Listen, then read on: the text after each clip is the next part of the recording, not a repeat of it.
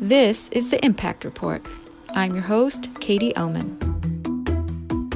The Impact Report brings together students and faculty in Bard College's MBA in Sustainability program with leaders in business, sustainability, finance, social entrepreneurship, and more. These conversations go live the first and third Friday of each month. This week, Bard MBA faculty Jorge Fontanez speaks with Vien Truong, CEO of Dreamcore.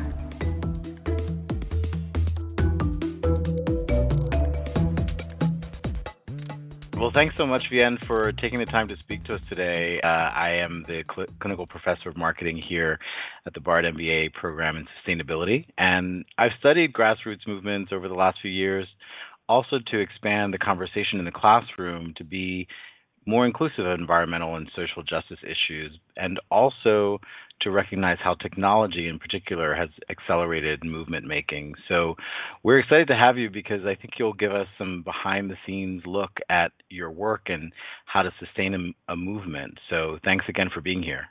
Thanks for having me, Jorge. Good to talk with you. Great. Well, so first up, I want our listeners to hear about your origin story. And because an MBA program is largely about transforming careers, I want you to share, if what you're able to, about how your upbringing shapes your view of the world, and maybe how it's connected to your career path. How have your experiences, perhaps growing up, influenced that path, and also allowed you to secure the leadership role that you're in that allows you to combat environmental and social injustice today? Mm-hmm. Well, my parents came here as refugees from Vietnam, and I'm the youngest of 11 kids born to my mom and dad, same parents. My mom was actually pregnant with me at 44 years old when she got into that little rickety boat to get out of the war-torn country and to safer lands. I was born in a refugee camp, which looks exactly as you would imagine the internment camps looking like. A bunch of people packed into, steel cages surrounding the perimeters of these shacks that people were crammed into. And we eventually make it out, and we got to Portland, Oregon, where my parents, who never learned how to read or write in English, the only jobs they could find there was picking strawberries and snow peas on the farms, sometimes with me strapped to their backs. When my grandma started getting dementia, we had to find a place where we could have some relatives who can watch her at home when they were at work. And so we moved to Oakland, California, where we had some family and friends. And there, my parents were able to find work in sweatshops. It was, in fact, the only jobs they could find from the time I was 3 until the time I went to college. That's what they did. What my parents, my brothers and sisters did, and what I did when I could help out and was old enough. So I grew up in Oakland, and primarily during the crack years, and it's known as the 80s, 1980s, where we had just a huge problem with desperation, with the lack of health and social support. We had a declining educational system especially for kids like me and my siblings in Oakland. In fact, actually, when I got to Cal, eventually, I opened some literature to read about, the problems of education, and I saw my elementary school as one of the worst performing schools in the country. Oh, wow. So, growing up in Oakland, I was able to understand both the neglect and the desperation that people go through, but also how unfair and unjust it was. And when I got to Cal, I decided that the purpose of my education is not to escape poverty, it's not to escape Oakland, but to figure out how to begin to fundamentally end poverty. And that's what I've been putting my life and my career towards. Wow, that's such a powerful story. Thank you so much for sharing it. And it sounds like this upbringing in particular has influenced the work that you're doing in a way that perhaps we're not imagining, just for the benefit of our listeners. So Dreamcore is a social justice accelerator that backs initiatives. We've seen it linking how to, closing prison doors and opening doors of opportunity for all, kind of much in the same way that you're discussing your experience personally. So talk to us about, like, how did you get involved with the Dream Corps, and what has kept you there? I got involved in a way that most people do. Actually, before Dream Corps, I had applied cold, saw a job posting for Green for All, and I applied. I got an interview. I got accepted. Very normal. What I didn't know until I started was that the founder of Green for All is Van Jones. I knew he was the founder. I didn't know quite what a big deal he was. I was never really into the celebrity culture. I was more into, we're going to change poverty. We're going to address these big problems. And at the time, he was kind of already a very well recognized, figure in the national politics. When I started working here, I began to understand the opportunity in the environmental sector to address not only the conditions of Oakland, but other communities like Oakland. I became very excited, and the more I got into it, the more passionate I became, the more effective I became. 7 years later, I moved to a different organization. Van had founded the Dream Corps, and he's the president and founder still of our board and our organization. He asked if I would step in as the CEO and help to really strengthen the organization, help to bring our team together, and help to grow our leadership up and have more impact across the board. So we do that, and now it's not just in the climate change space, which I've been deeply a part of, but it also includes other issues I care passionately around too. So our mission at the Dream Corps is to close prison doors and to open doors of opportunity. It's no surprise that when you grow up in Oakland, you have a lot of friends and family who get affected by the criminal justice system. It's undue enforcement and undue protection. And so we have a program called Cut 50 that is working to reduce prison population in half in the next 10 years. And we do that through humanization and legislation, humanizing people who've been affected by the system, but also legislation to change and really create more dignity and freedom for people. We also have a Yes We Code program, and this was co-founded by Van and Prince, the artist, before he passed. And Oakland being, a stone's throw away from Silicon Valley, we have actually had our property rates skyrocket through gentrification, and now we're losing the very fabric of Oakland, the community that I love so deeply. And so when we see and welcome people coming in from Silicon Valley, we also want to see our Oaklanders going to Silicon Valley for some of those opportunities. So our Yes We Code program does exactly that. We are working to get 100,000 young people of diverse backgrounds to find success in the tech sector. I'm proud to say we just launched a multi-city collaboration with Infor, one of the largest companies for business-to-business services. And check it out online. It's really exciting. Green for All, I want to talk a little bit more about. Yes, it's please. Working to, so Green for All is working to create a green economy strong enough to lift people out of poverty. It's one of our oldest programs and one of the most kind of recognized in terms of brand, in that it's been credited for the first ever Green Jobs Act. We worked together with Speaker Pelosi, on it and moved $500 million into green jobs training. Ever since, we've passed a number of state, federal, and local policies. More recently, we're now working globally with other cities and countries around how do we actually create solutions for poverty and pollution. So I'm very proud of that. And then finally, we have Love Army, and Love Army was born out of the Trump election. It was to unite people in a very divided country, to really respond to the hate with love, really to bring people together, not out of despair, but to figure out what we can actually do and advance as a country. And one of the things that I'm very proud of is that in April, we joined forces with the United Mine Workers of America to successfully protect 22,000 retired coal miners and their families from losing their health care. So we're well off on our way. We're less than 4 years old, and we've been having a lot of impact in a very short time. You sure have. Thank you so much for your work first, and also for mentioning the Polluters Pay Fund. This landmark bill, 535, for those that may not be as familiar, now has garnered close to $1 billion for disadvantaged communities. Is that right? We're actually close to 2 billion now. Oh, amazing. Okay. Great. And depending on how you count, it could be up to 3. Yeah, Wow. it's been fantastic. These are great successes. So I would like to focus in just a little bit on the Green for All program. You talked about pollution and poverty. You talked about some great words to make it approachable, humanization and legislation. And I'm curious, could you talk a little bit about your engagement strategy? You mentioned some of the partnerships from the private sector as well as unions participating in these initiatives. How are you engaging stakeholders successfully, and how are you also involving the public in the mission of these?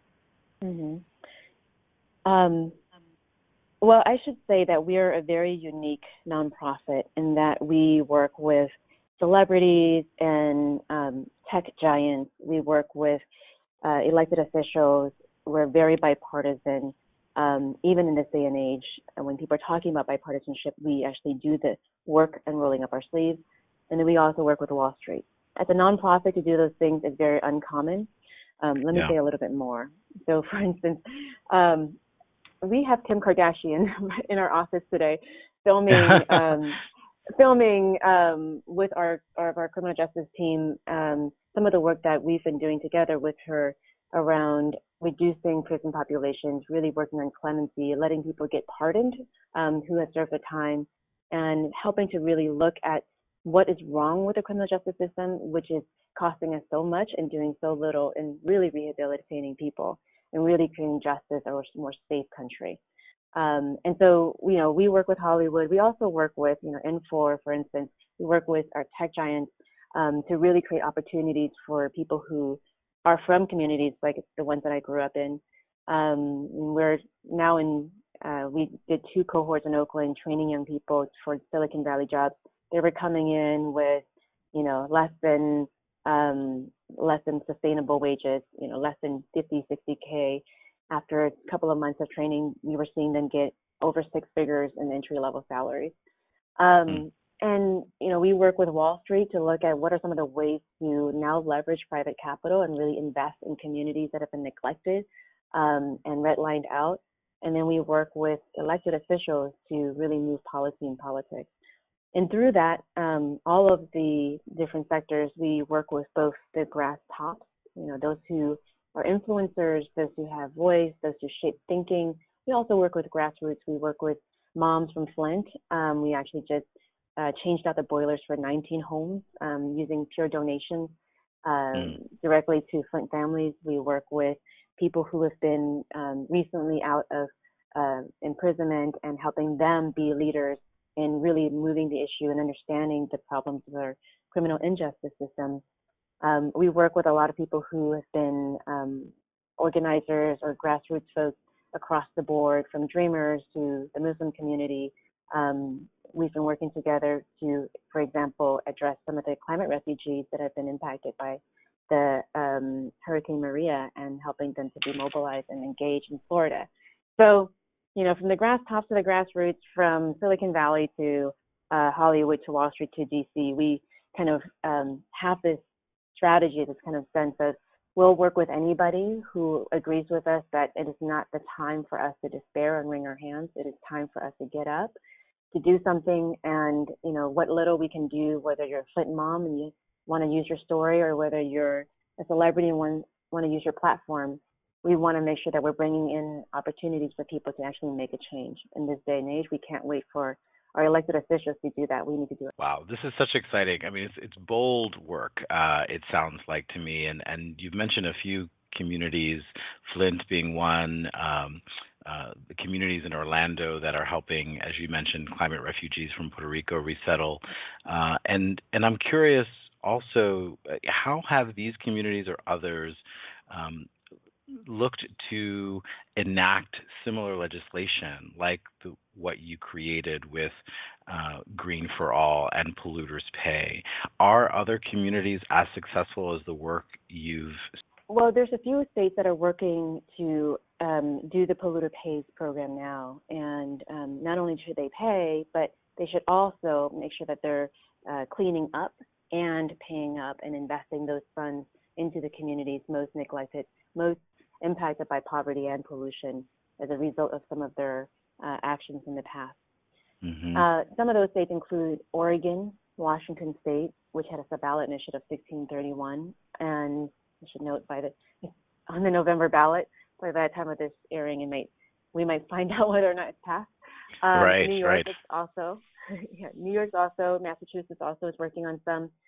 And the reason why this podcast is so important, the reason why it's so key for us to be more thoughtful around communications is that, these are really good examples. They're really good solutions.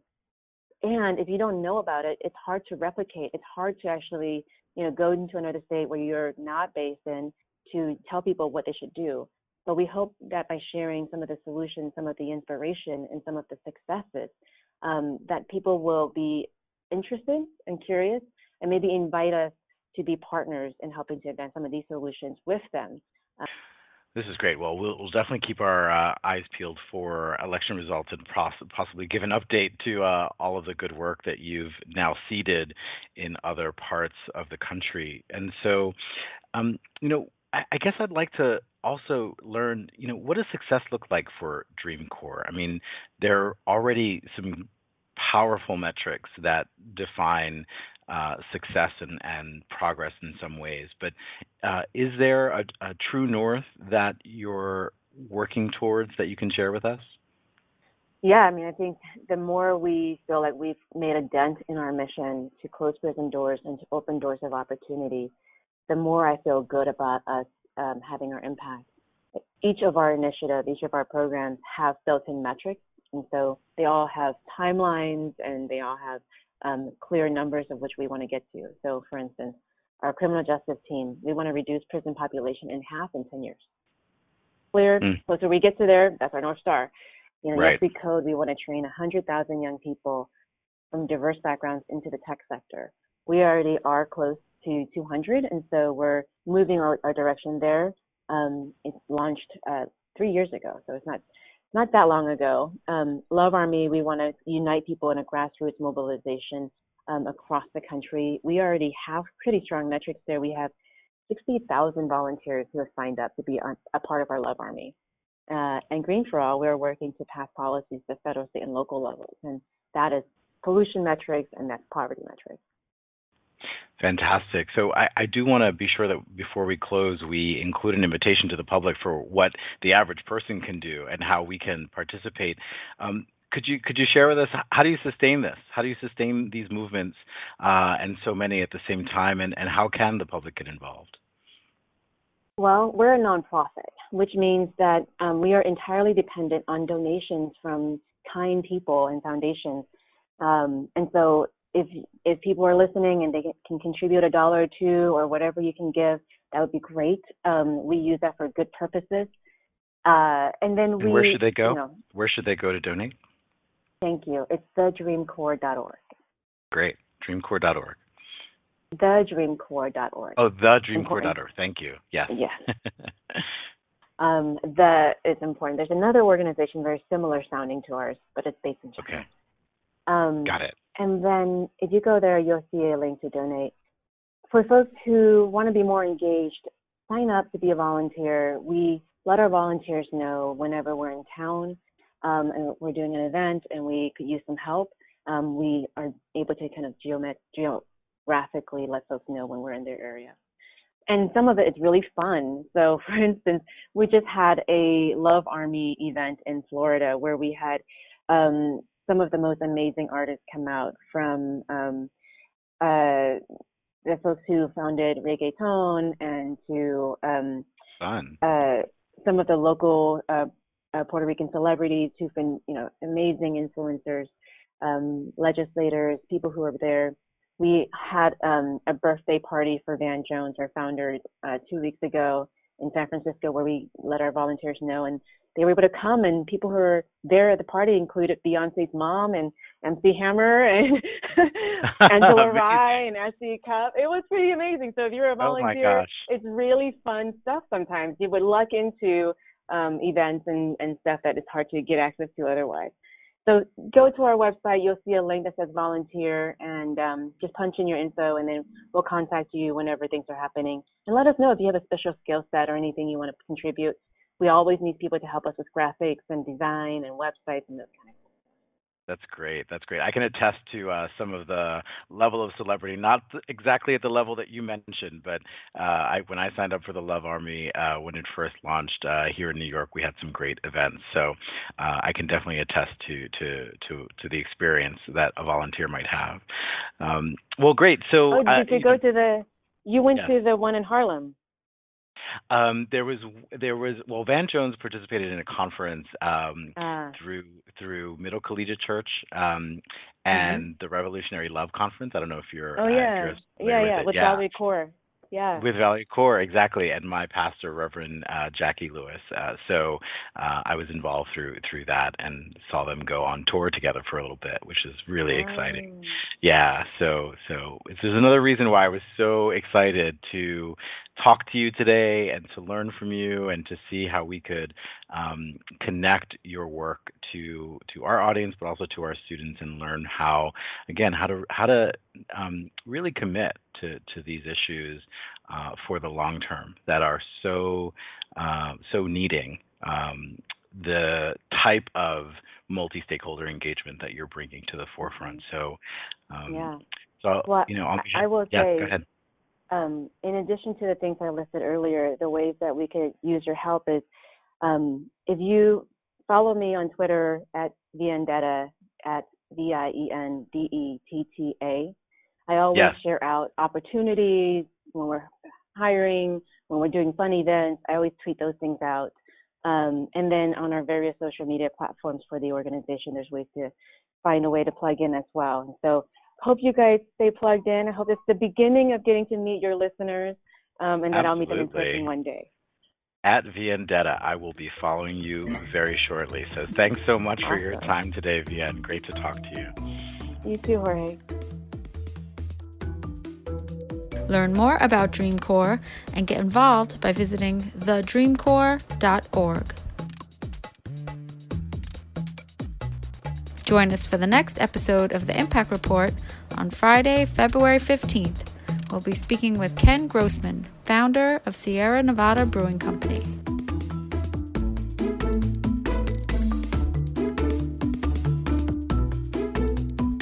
For our complete lineup and other news, visit us at impactreportpodcast.com and follow us on Instagram, Twitter, and Facebook.